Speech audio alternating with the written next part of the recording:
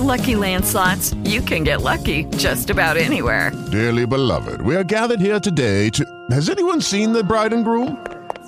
Sorry, we're here. We were getting lucky in the limo and we lost track of time. No, Lucky Land Casino, with cash prizes that add up quicker than a guest registry. In that case, I pronounce you lucky. Play for free at LuckyLandSlots.com. Daily bonuses are waiting. No purchase necessary. Void where prohibited by law. 18+. Terms and conditions apply. See website for details.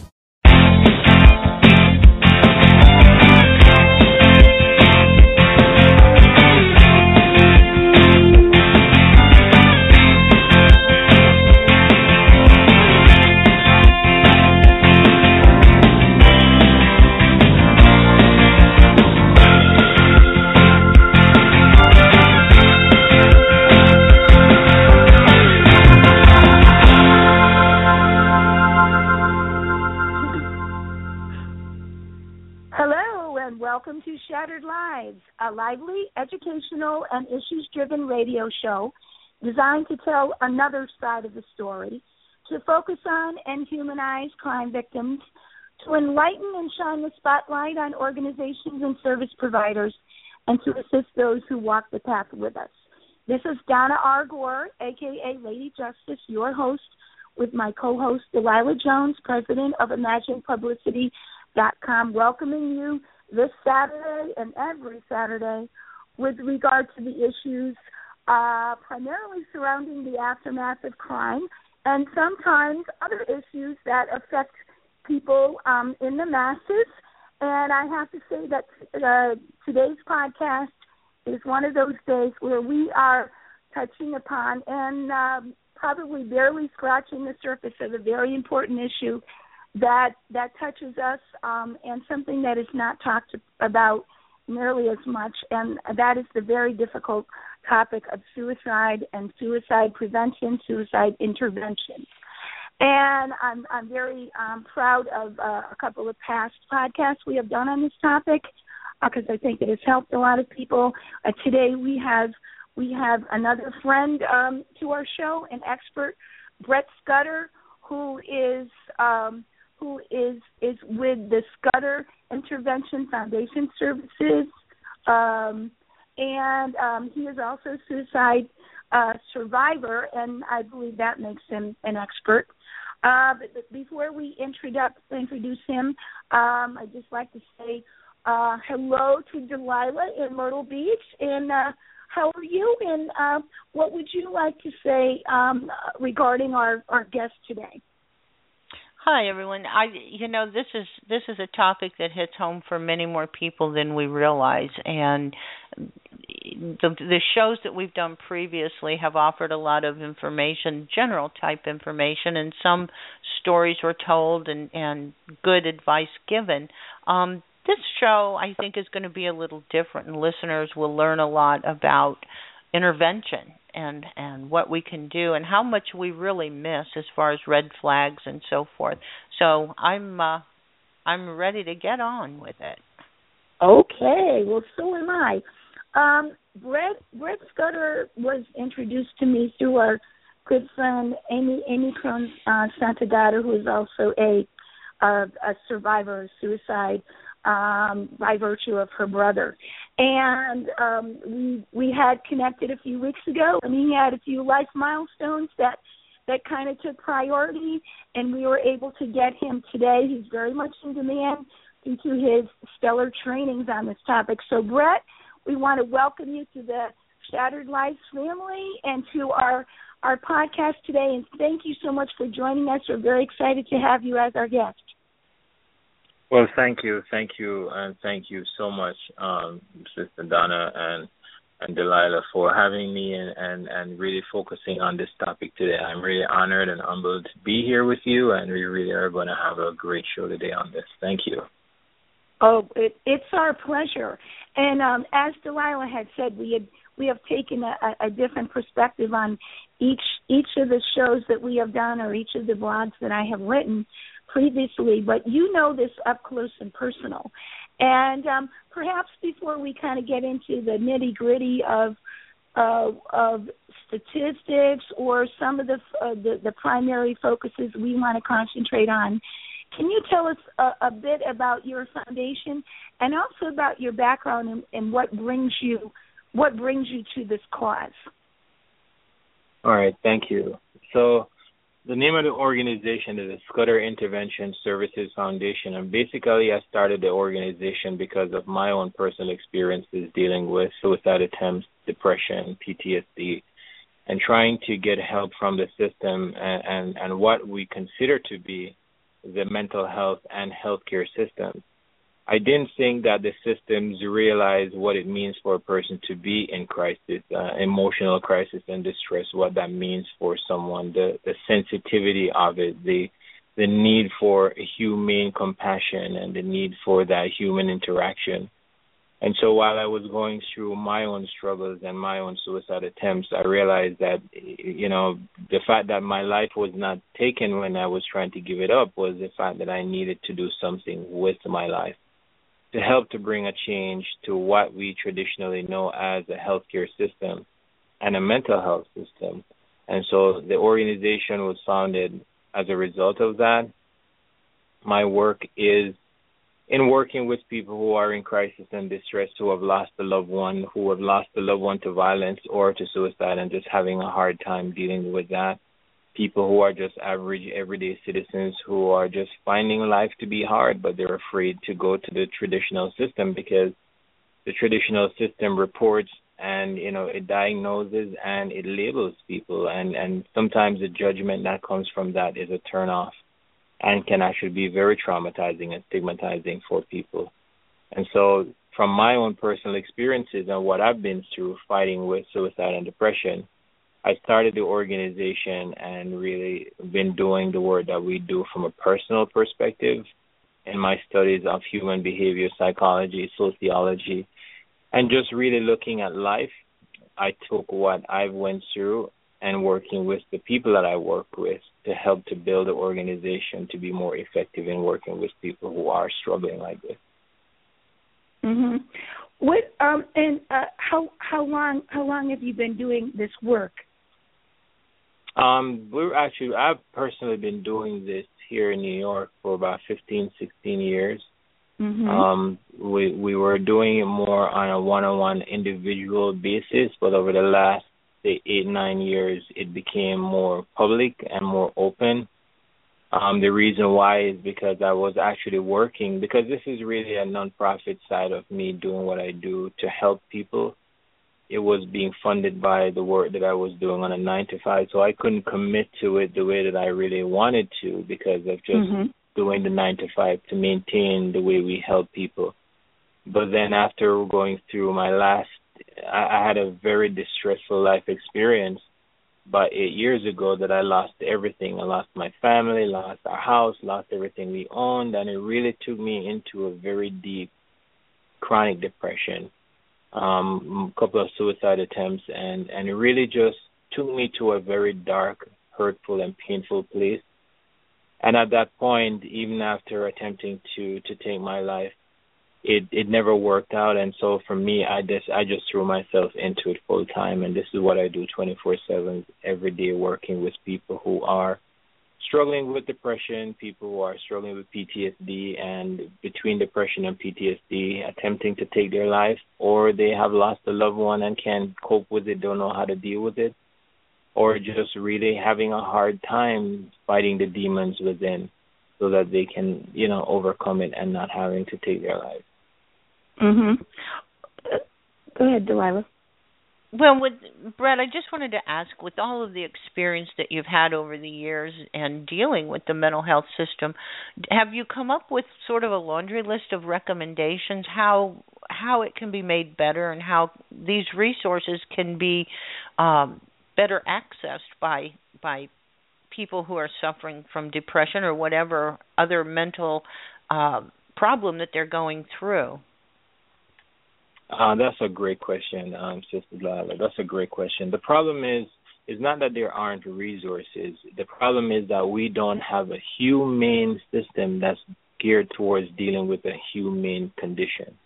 Suicide is not a psychiatric issue. It's not something that we can look at from a psychiatric perspective, and that's what we've been doing for too long. We have been looking at suicide as an illness, as a disease, as a state of some kind of dysfunction within a person.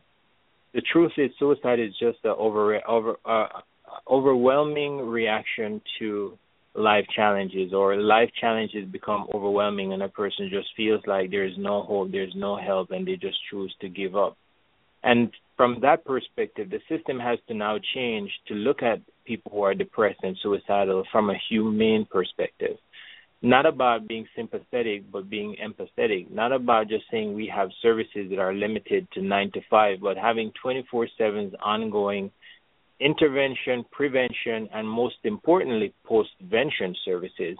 Because after a person has attempted suicide or thought of suicide or is contemplating suicide, there aren't many resources that effectively will help that person through their life process. They have to go for counseling, they'll go for therapy, and the therapy or the counseling wants that person to be able to open up at the time that they're in counseling. And we know that you can't tell a person, well, you have an appointment from 1 to 3 or 1 to 2, and within that 1 hour you need to unleash all the demons within you and all the hurt and pain that's within you at that particular time with someone that you may not know, you may not trust. You don't feel like you've had a human connection with that person, so you're not feeling like, okay, I can really open up to this person. And if you even do feel that connection and open up to that person, you're not getting the type of response, you're not getting the type of connection, the feel that would make you even want to open up and share to that person. So the typical therapeutic model with the one-to-one therapist and patient or client to be quote unquote therapized isn't the most effective. Are you espousing to perhaps the group peer-to-peer therapy model that might be more effective in this case? Well, both are effective. It's just a matter of who is providing the service, who is providing the therapy, who is providing the counseling, who is running the peer-to-peer group. The problem is, whoever is doing the therapy, counseling, or the peer-to-peer group, there has to be that humane compassion piece that goes with it. Not just it being done as a job or, I'm supposed to be doing this, but a person who is doing this because they understand that a person who is depressed to that level of wanting to kill themselves is a person who is fighting with demons within themselves who are telling them things and saying things to them, or surrounded by people who are throwing a lot of negative energy to them. And so they don't need to come into a system to be judged or have prejudice on them or be just labeled and then given a prescription to be medicated.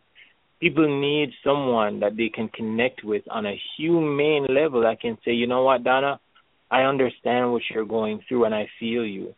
Let's work through this together. I know this is not something that we can put within the regular confines of a 9 to 5, but there is after-hours services where if at 1 o'clock in the morning you're feeling like, oh, my God, I'm overwhelmed, I'm stressed, I'm depressed, I need someone to talk with, you're not just reaching out to a hotline that someone is there who will just read through a script or just talk with you just because they're doing that, but you actually have resources with people that you may know locally on the ground in your community that you can say, hey, Delilah, I'm just going through something right now, but you and I are friends, and I can reach out to you because you understand. You may not be a psychologist or a psychiatrist or a mental health professional, but you're a human with a human compassion that can help me to just de-escalate and come out of this crisis mode that I'm in right now, that I'm thinking of hurting or killing myself. So are you thinking that a suicide survivor such as yourself would be the most effective kind of person, or someone that you really trust or whatnot? And with that, I'm playing devil's advocate here, Brett.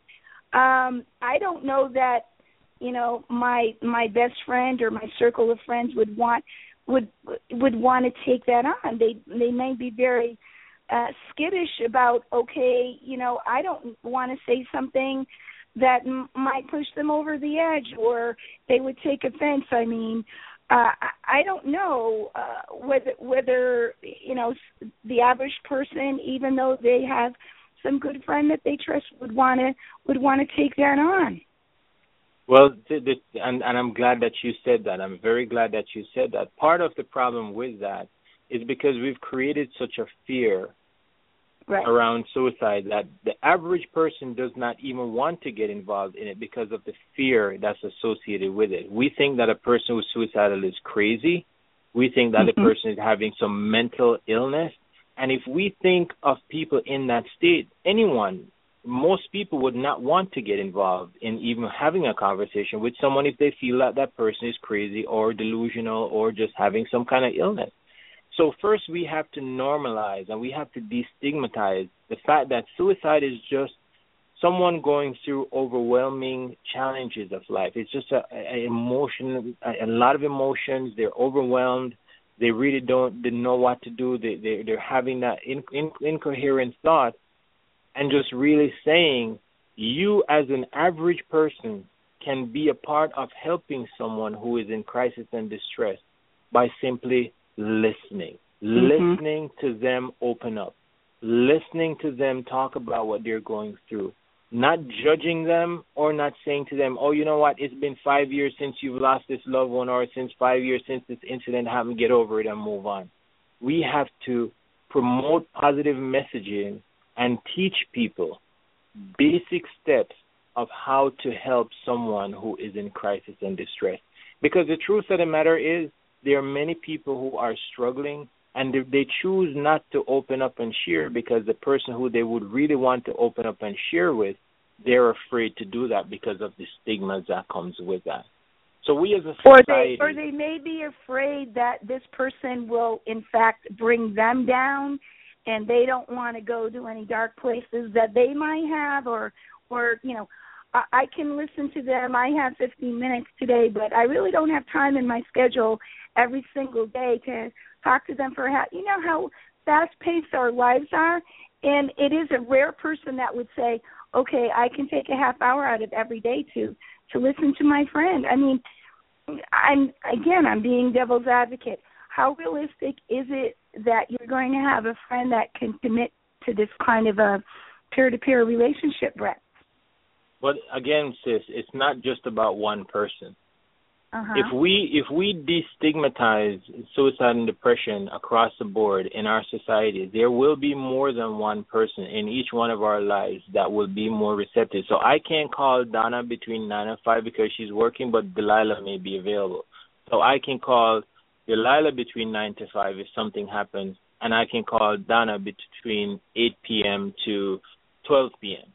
or 12 a.m. You understand what I'm saying? The idea is by destigmatizing, destigmatizing our society around suicide and depression, there will be more people that we will all be able to open up to. And it's not just about saying every day this person is going to come with their depression and so on. It's by saying that at least if someone is able to understand what I'm going through, they will be able to refer and connect me and help me to get the appropriate help that I need, rather than saying, you know what, Brett called me and he was telling me a whole bunch of stuff and he sounded like he was depressed and going to kill himself. I don't want to take his calls again. If he ever calls me again, I'm going to let it go to voicemail. I'm not going to respond to that. And that's what we're trying to change. We're trying to change the ways in which when a person is in crisis and distress, is in need of help, that the help is available on different levels. But at least having someone to listen and then be able to say, hey, you know what, I think you should see a therapist. I think you should see a counselor. Let's go together. I'll go with you. So you don't have to feel like this is something you have to do for yourself or by yourself. Right. Well, don't you think a lot of times, Brett, it's the isolation that person feels, and if they know that there are people out there who are just willing to listen, it's not like they're going to call you every 5 minutes or every day or every time they have a problem, but sometimes just the knowing that someone else is out there to be available. And I think another point, and you know, you might want to expand on this too, is if you're in the position to be able to listen to someone who's suffering through this, it's not always a good idea to give advice, because most people, lay people like us, are not trained in counseling or have the ability to give the correct advice. And yes, that's true. That is right, and that's why I said the tier levels. All right, so let's walk through this and I'm going to sum up what you just asked in this response. So in the process of destigmatizing suicide and depression, there is a message that goes out to society. And the message is part of what you just said. If someone comes to you and that person is suicidal or a person is depressed where they're telling you they want to hurt themselves, you may not be a lay person who can guide them or give them the right, how should I say, the right advice on how to deal with it, but you can give them a referral or point them in the right direction. Does that make sense? So I may not be trained in de-escalating someone who is emotional distress or trained in suicide prevention, but I can identify that you just told me that you want to hurt yourself. While I may not be able to give you advice on how to do that or to not do that or what to do, I can give you advice as to where to go. I can give you advice as to the National Suicide Prevention Lifeline. I can give you advice to LifeNet, the resources that have trained people who are specializing in this that you can get the help with. So in the messaging of how we destigmatize suicide and depression comes all of these other pieces within the messaging of what do you do if you have a loved one or a coworker who says to you that I'm going through so much right now and life is just tough. I give up. I can't. I don't want to live anymore. I don't want to do this anymore. How do you respond to that? And if we're able to just do that basic awareness out to society, believe me, we will have a lot more people who will be able to then take that first response and connect people to the trained resources and the professionals. Or if that person is saying, like we're having a lot of people right now, here's another thing that we have to factor in. We have a lot of people right now who will tell you straight up that I'm in a depressed mode right now, suicide is on my mind, but I don't want to go to the emergency room. And if you call 911 and report me to 911, I'd rather kill myself. Okay? So there is also the isolation side of it, but then there's also the reality of the fear that people know that they're in need of help. They're reaching out for help, but then they're pushing back on the help that's available and what that help is. Again, it comes back down to how we as a society are destigmatizing the way in which we address emotional wellness and suicide so that people who are affected by it or struggling by it can have the help. And this is about people in general, whether you're a trained professional or just the average person on the street or a family member or, working in an environment. We can all be a part of the solution on some level. And that's the point that we need to get to. I see what you're saying. I'm wondering if you're getting pushback or resistance or people from the mental health and addiction staff or psychiatric physicians saying, well, that's all well and good, but, are they embracing what you're having to say? Well, we're going to get pushback across the board, Sister Donna. We're going to get pushback across the board. We've been getting pushback across the board because we don't promote drugs and prescription as a way of dealing with suicide. We don't promote the traditional ways of providing counseling or therapy for people who are suicidal. So we've been getting a lot of pushback. But the thing is, we've been getting a lot more success in what we do because of how we do what we do. So our work speaks for itself. Our success rate speaks for itself. In July last month, we had 392 serious suicide cases, and that's the highest we've had for the whole year in 1 month. We're not talking about sexual abuse, domestic violence, or substance abuse. We're talking about people who were just at the point of just saying, I'm done. I don't want to live anymore. I don't care anymore. I'm not even trying to get help. I'm just done. And when we look at the model and we talk with a lot of these people who are coming to us, many of them have a therapist, many of them are in counseling, they're in therapy, they're on medication, and we're like, okay, so wait a minute, so if you have and are going through and have all this going on, why are you still in the state that you are? And many of them just simply want a human connection that they just can't have, they just can't make, and they're not getting. So when we look at traditionally what the system is, we're not downplaying the effects of what traditional mental health services are. What we're saying, we need to change the ways in which we provide services to people who are at this point or in this state, so that the traditional model is not applied across the board for everyone, because not everyone is at the same level or is in the same need. Mm-hmm. So is it your charge to try to go to these different major cities where you do trainings and maybe set up peer-to-peer trainings and groups and to connect people that maybe they can connect with on a personal level to supplement what they're doing with traditional medicine or replace it if it works better? Is that what your organization is trying to do? We're trying to fill the need of areas across the country who do not have trained professionals to address the topic and the issues. We will come into any community that can, basically all we ask is for them to provide the coverage of the funds that needs for transportation and accommodation to come in. So we can provide training for groups of people within communities that don't have enough resources to assist, de-escalate, and respond to people who are in emotional crisis for depression and suicide.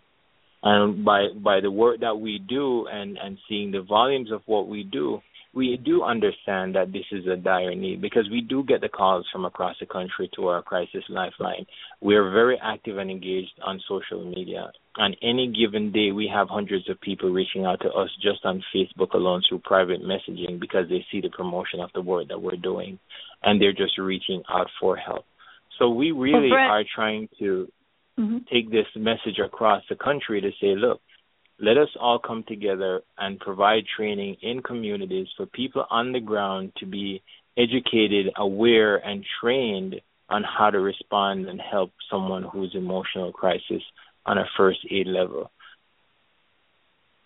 Are you finding that, is there a particular population that you're seeing an increase in attempts or an increase in people looking for resources from you? That is a hard question to answer specifically. Let me tell you why. When the requests are coming in and we are talking with people, we're finding that sometimes the trigger or the stressor for them is on different things. I think I could answer that question more if we were talking about specifically what are the triggers. For example, unemployment. For example, a broken heart. People who are hurting from a relationship broken. And that's across the board for aged from teens all the way up to seniors. Same thing for unemployment all the way up to seniors. We have people who are homeless. Homelessness is not just about someone living on the street. Homelessness is about someone who is also living in a house or being provided shelter, but the shelter is not comforting for them. It's something that's actually very abusive and very uncomfortable. So that's one form of homelessness that most people don't even think about as being homeless, but also plays a lot into what we have. So those are three of the top issues across the board, from young to old, that we find are three of the top issues where people are pushed to that limit. People are struggling with the depression, and people are just like giving up because, one, if you're homeless, it's hard, especially here in New York City. Finding resources and housing here in New York City is next to impossible. I mean, even when you look at the mayor's office and the services that they have for shelters and providing services for shelters, you have people now who will tell you, I would rather sleep on the street than go into a shelter, because the life within the shelter is so distressful, it's so depressing, it's such a high risk for many kids, and dangerous. So you have many people who, even though we talk about we have 45,000 people in the shelter system here in New York City, I challenge the city and the mayor's office to say, do an assessment of the quality of life that the people are living in the shelters. Because it's one thing for us to be promoting numbers and statistics. Our thing is we look at the quality of life. Let's focus on quality of life for people who are in need or are being provided services. There are many organizations providing great services. We need to promote them more. We need more people to know more about them. But most importantly, they need more funding to continue doing the great work that they're doing, because a lot of funding has been taken out of mental health services. Definitely. So in our state, and too. So there's a lot. The very nature of shelters is that it is transitional, temporary, and it's not meant to be set up to be, comfortable or in any way, like your own home. It's just to keep a quote unquote roof over your head temporarily. I mean, that's the nature of the beast, I think. So I don't think anyone would feel comfortable in those circumstances, and I understand what you're saying. I know that we had talked about when we were planning this show the fact that there were certain populations that you are seeing a rise in suicidal ideation, even young children. Is that right, Brett? Yes, we've had some 4-year-old children who have been actively suicidal and telling their parents about not wanting to live, and that was a wake-up call for us on a lot of levels when we started seeing that. Well, what's the dynamics of that? I mean, does a 4-year-old really have a concept of the difference between life and death and heaven and all of those things? I mean, I don't really understand that. Well, the thing that we have to think about is not the age of the child, but the intellect of the child and the environment that the child lives in. I mean, we have to look at those two key pieces that plays into that.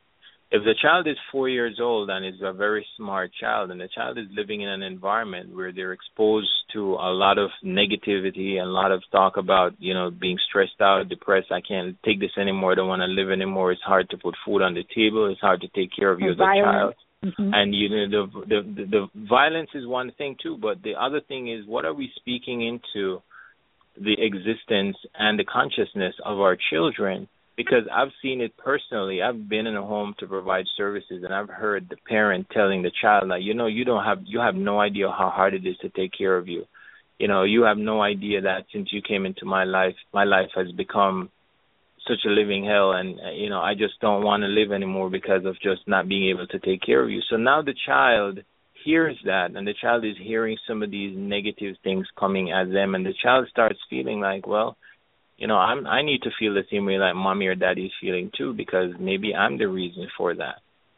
Right. So there's a lot of environmental factors that plays out into that. We look at a lot of families who have been affected by violence. We look at a lot of families who have been affected by unemployment. We look at a lot of families who are affected by domestic violence, and who pays the most in that is it's the children. And it's Definitely. Not limited to the age of a child. We need to start realizing that in this day and age, a child being born is being born with the intellect and intelligence of even a 2-year-old. So when you look at babies now, I mean, we just had a baby. I'm a new father, and we just had a baby a month ago, and I'm looking at her, and I'm seeing things that she's doing at just a month old, even as a premature baby, and I'm like, wow, my 18-year-old son was never doing things like what she was doing until he was like 8 or 9 months old. But now here she is, premature, but also now here, and she's so more advanced in comparison. In what she's doing. Yeah, I mean, I'm like, oh my God, I have an 18-year-old son, so I'm comparing what we had to do or what we saw in him when he was born and how he developed over time, and what he developed at when he was at 8 months old. I'm now seeing things in her at 1 month old, and I'm like, wow. So we really have to realize. Right, and it's just a whole different society. Exactly. 15 years ago or 18 years ago. And, Brett, this leads me to the point where with so many of society's ills today, we're looking to school systems to solve so many problems. Children don't have food, so we develop breakfast programs, and children, they need aftercare after school situations because of latchkey, and children just don't have, parents are working or there's no one to take care of them, so we're looking to them for that. We're looking to them to have school clinics because they need immediate health care. It's not available. They don't have insurance, although I guess Obamacare has addressed some of that.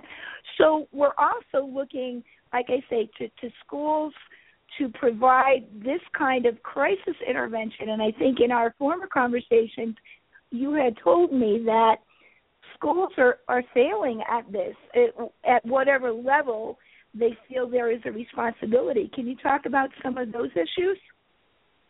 Well, let's be honest and let's be real. I mean, you have one social worker or a psychologist in a school with 400 or 500 kids. So you want that one person now to manage 5 kids in a day who are having emotional disturbance issues or emotional distress or coming through the door with trauma from what may have happened last night. They may have been abused, sexually abused, have been in a domestic violence situation, had their house burned down and they were displaced, and now they're coming into the school environment, and we want them to shut down their emotions at the door to come into the school so that they can pursue their academics, stay focused, and not be disturbed by everything else that's going on. And that's wrong. That's the first stage right there in how messed up this is, because we need schools to be more equipped to help our children with a lot of these emotional issues. And when you look at how the education system is more focused on academic excellence and not really on the overall well-being of a child, right, we have serious issues. A lot of our kids today are dealing with real-life situations. But when they come to school, they're not getting that type of help and support. So now they have an emotional meltdown, an emotional breakdown. They could either be just silent and crying, or they could be physically violent and disruptive. But then now they're going to be re-traumatized and re-victimized because they're going to be either suspended, or they're going to put in detention, or they're going to be labeled as ADHD. Right. I know. What about the suicide issue with regard to these children dealing with these issues, and you saying that there's suicide ideation here? How prolific is that, and what is the answer? Do we hire more guidance counselors and social workers? Is that the answer? I mean, they're cutting school funds left and right. How do we deal with that? Wow. How do we deal with that? All right. How do we effectively deal with that? So I think we've been trying to deal with it, and we've seen the system try to deal with it, but I don't see it as effective because it's missing a couple of things. So how do we effectively deal with that? We need to create, which is I don't know if you're familiar with here in New York, but now here in New York, there was a lawsuit against the DOE last year where there were 11 plaintiffs, children from 5 to 7 years old, who were having emotional issues in schools. They were handcuffed and taken out of schools in handcuffs, and 911 was called. So that lawsuit has changed a lot of what in this new school year is how emotional distress issues are to be handled, which is starting to be better, which I'm grateful for. So now you have a child who is in distress, suicidal, or just having a behavioral health problem. Now the chancellor's office is giving guidelines as to how that's handled. Now you can't just suspend the child or put the child in detention. The schools now have to create crisis de-escalation teams, crisis response teams, have people trained in behavioral health for them to be able to address the behavioral issues, or bring in an organization from the outside within the school so that within the school the services can be provided, which is really a good model when you think about it, because now you're not saying that the teachers need to have this type of expertise, but now you can say that a select group within the school can be trained as a crisis response team, and additionally have professional organizations from the outside working with the school to provide the services, which is great. That's a good model. The problem is, how do you fit that type of emotional distress within the curriculum, where if a child has a day where they're going through something emotional and during that emotional time they're removed from class, are they given the time to make that up, or how do they engage now with being home and having the emotional distress? Is the services being provided at school extending to the home?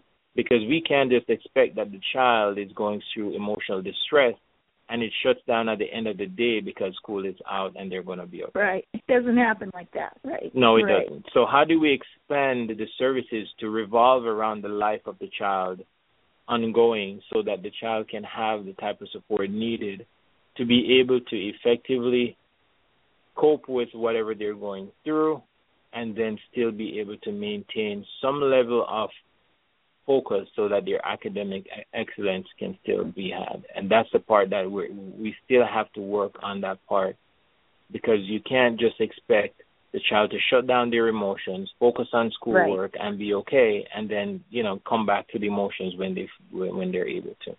Right, or have certain teams of teachers be available after school or during a Saturday or something where they might be able to go back and, quote-unquote, make up work when they're not feeling as emotional. But it all comes down to, resources. And is this what you're talking about? Are these things being funded by departments of education?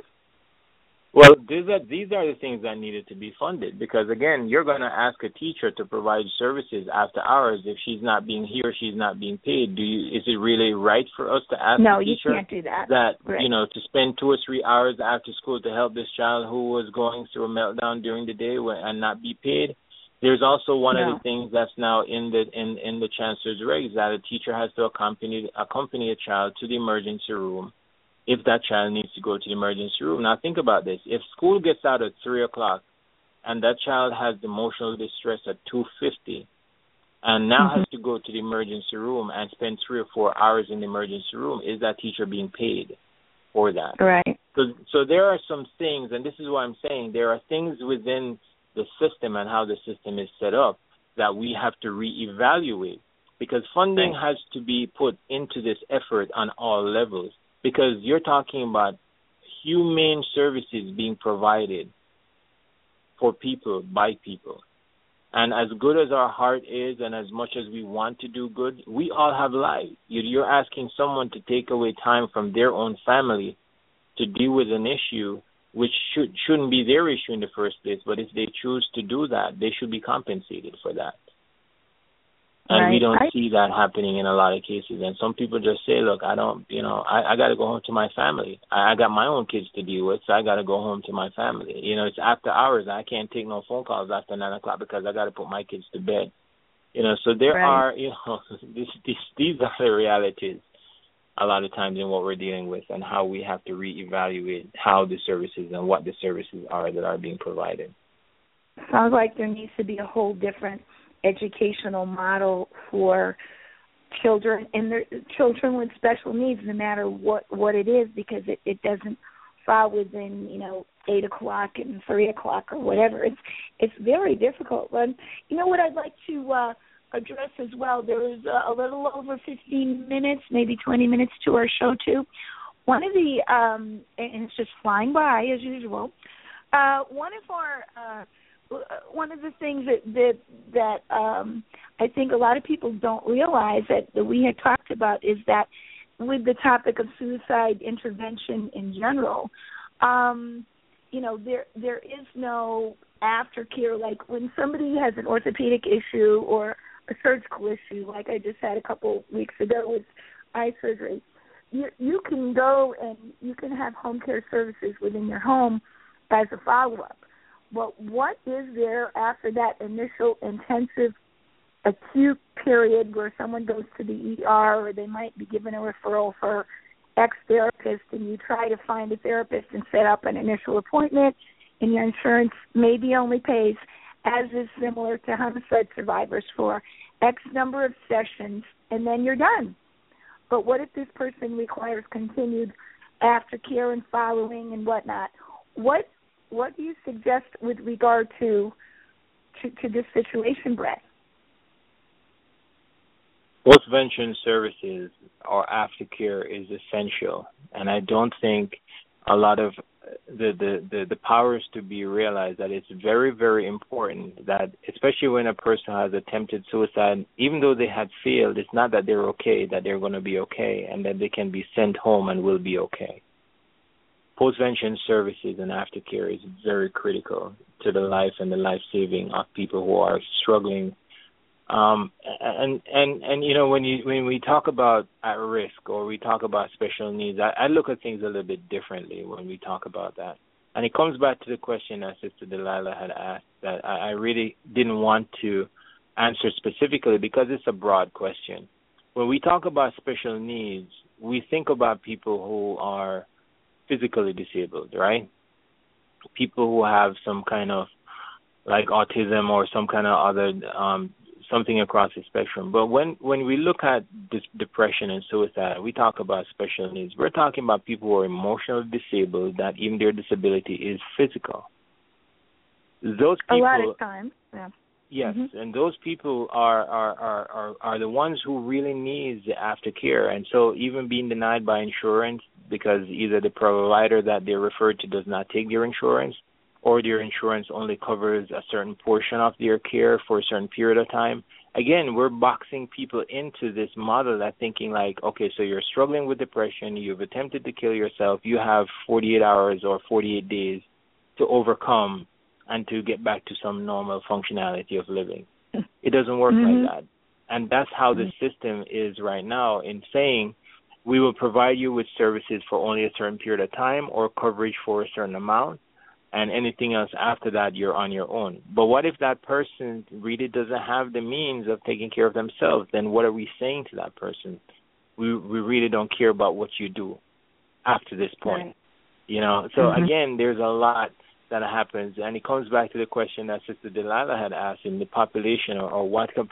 It's hard to answer a question like that because it's across the board. I mean, we have people.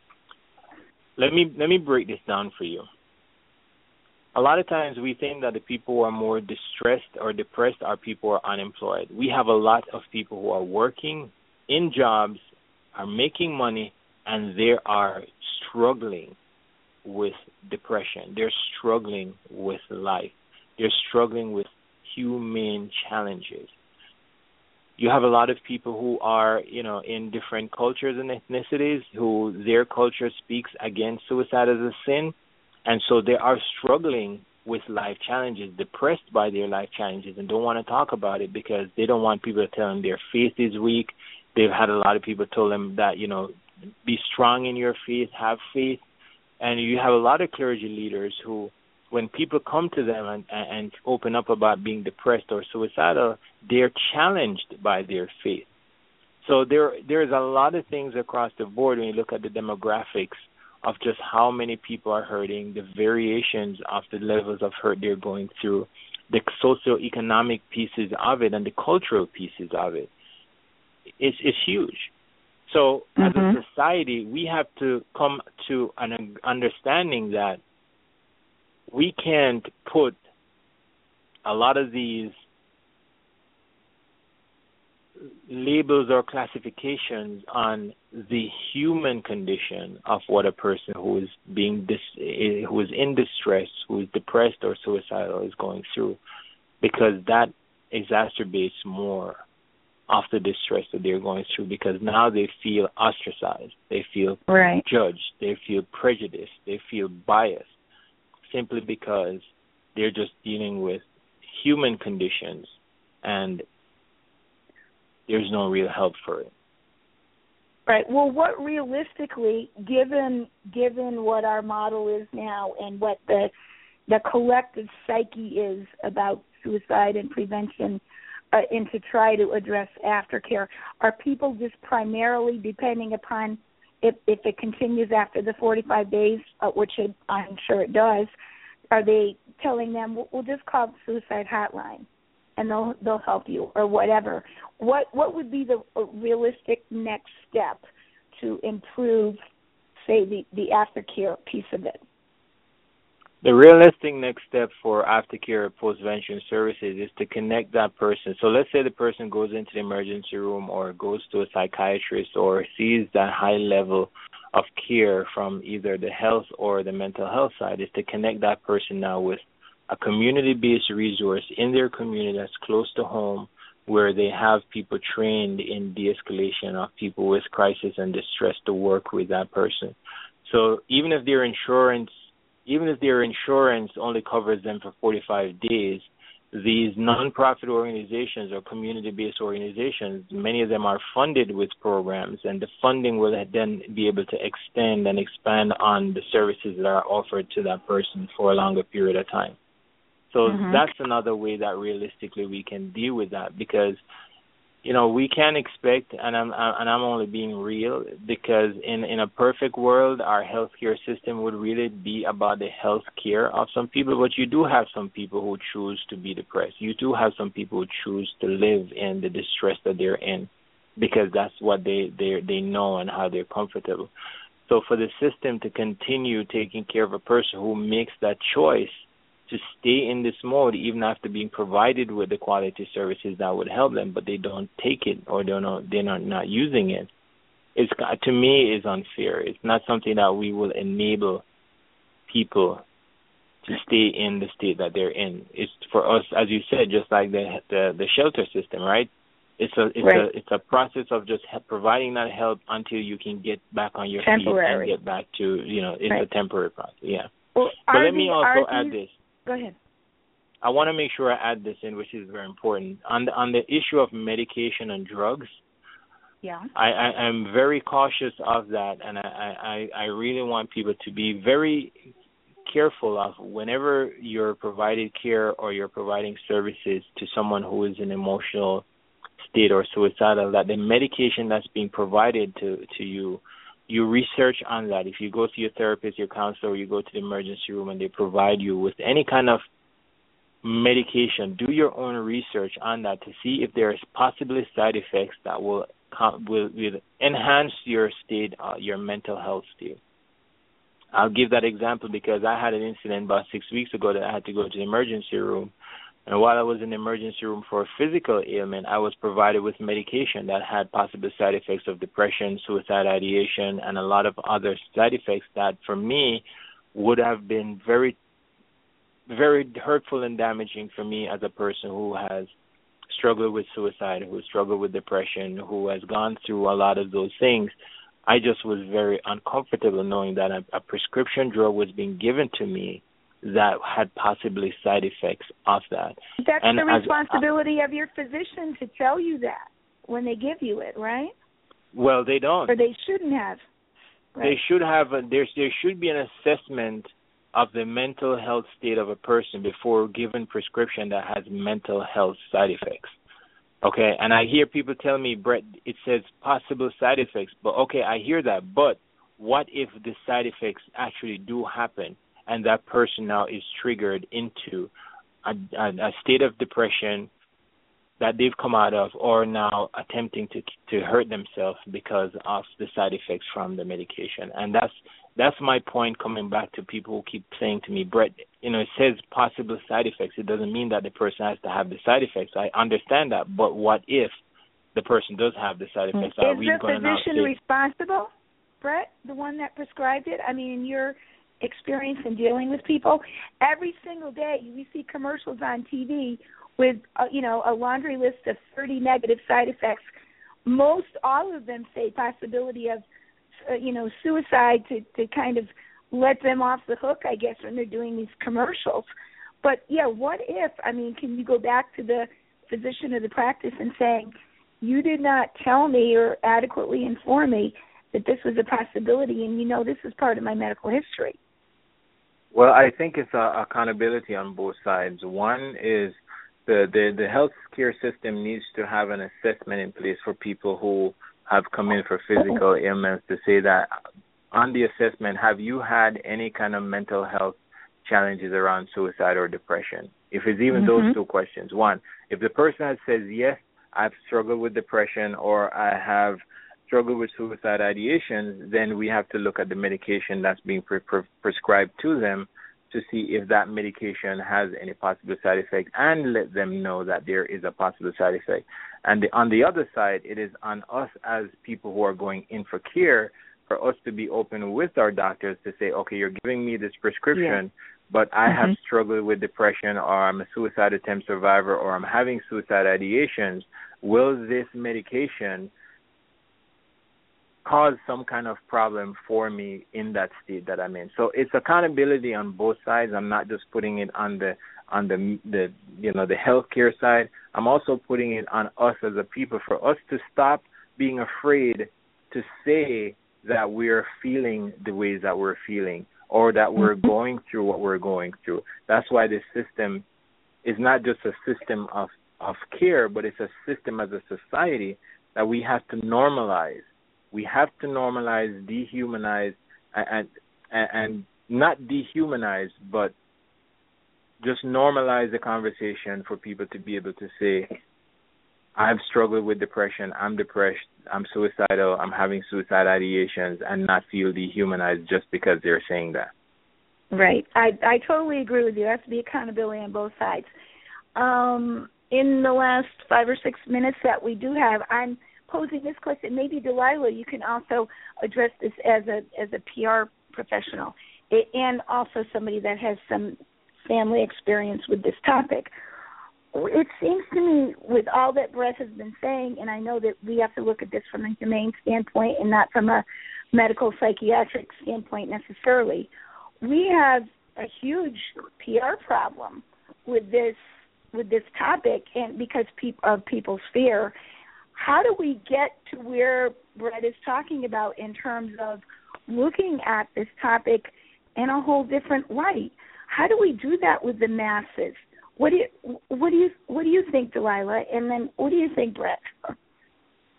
Well, I think Brett brought it out very well, is that we have to create campaigns to change people's minds, and to change people's minds you have to educate them.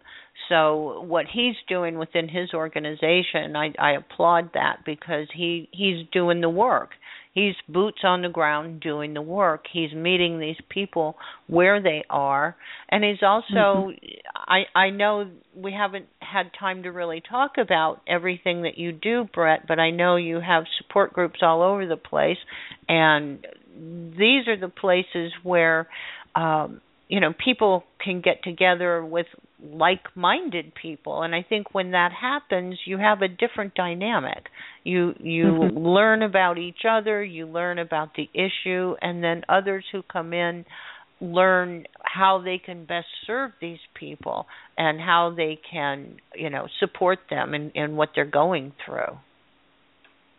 Yeah, the support groups are huge, because what happens is people feel, especially when you look at suicide and depression, people feel more comfortable when they're around people who have also gone through something similar. People want to know that I don't have to say that I'm suicidal or I tried to kill myself when people look at me like, what? Are you crazy? What are you talking about? Or to apologize. Brett, it's the same with homicide. It's the same with many different things in a support group model.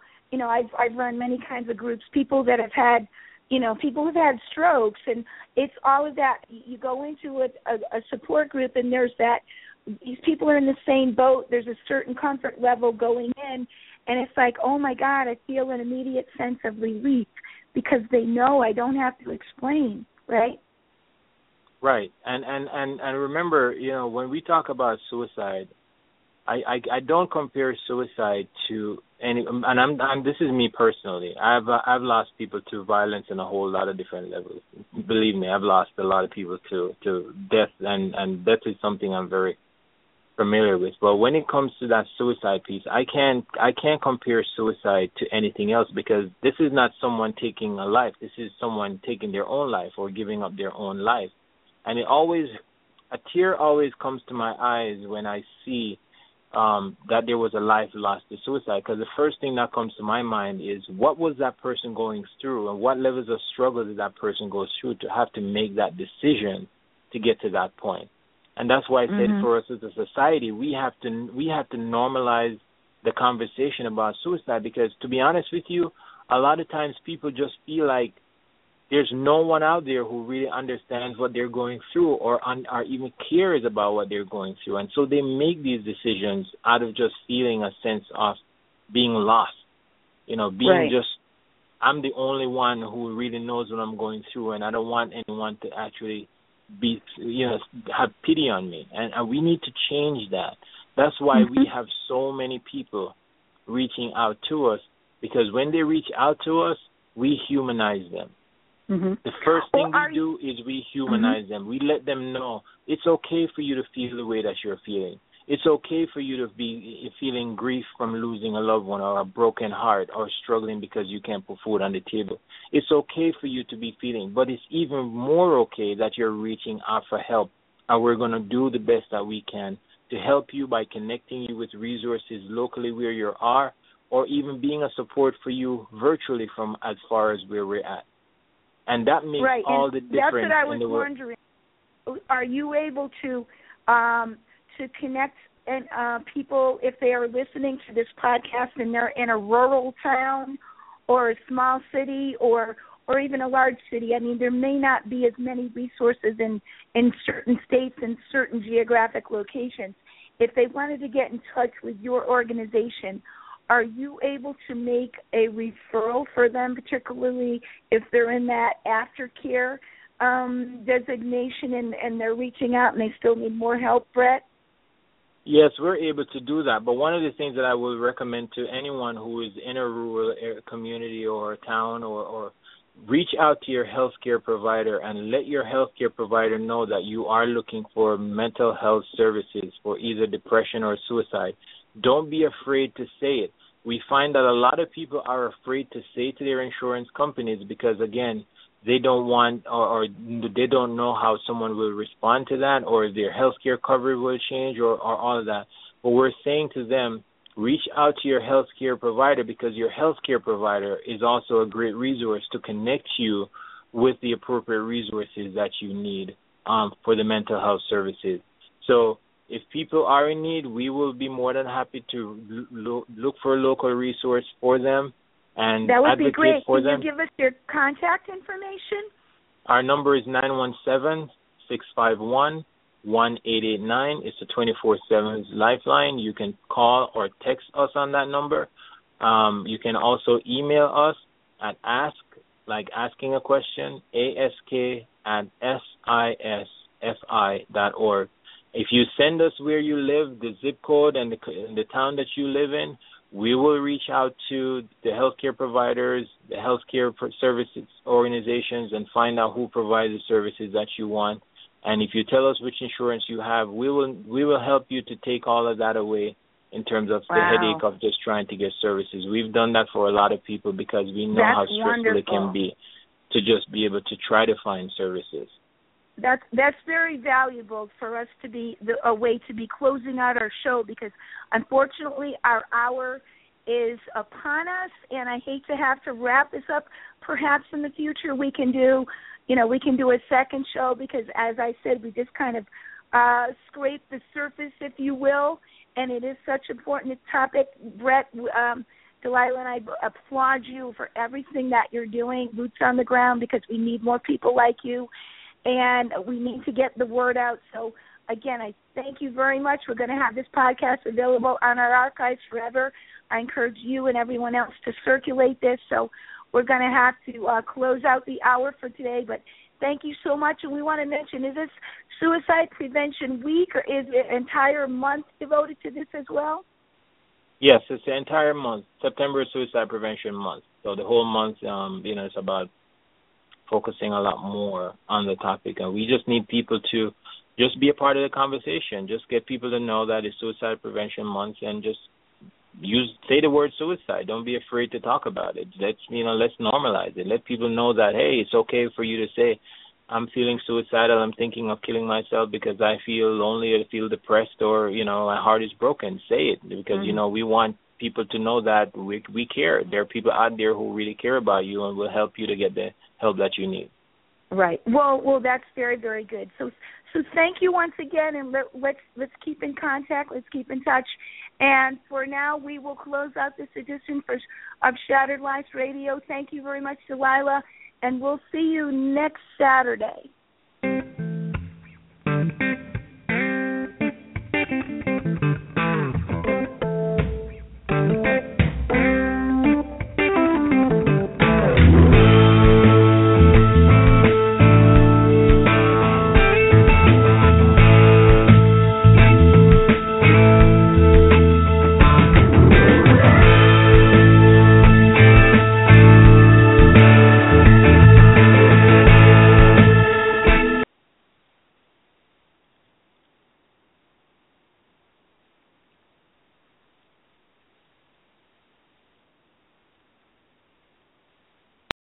Lucky Land Slots, you can get lucky just about anywhere.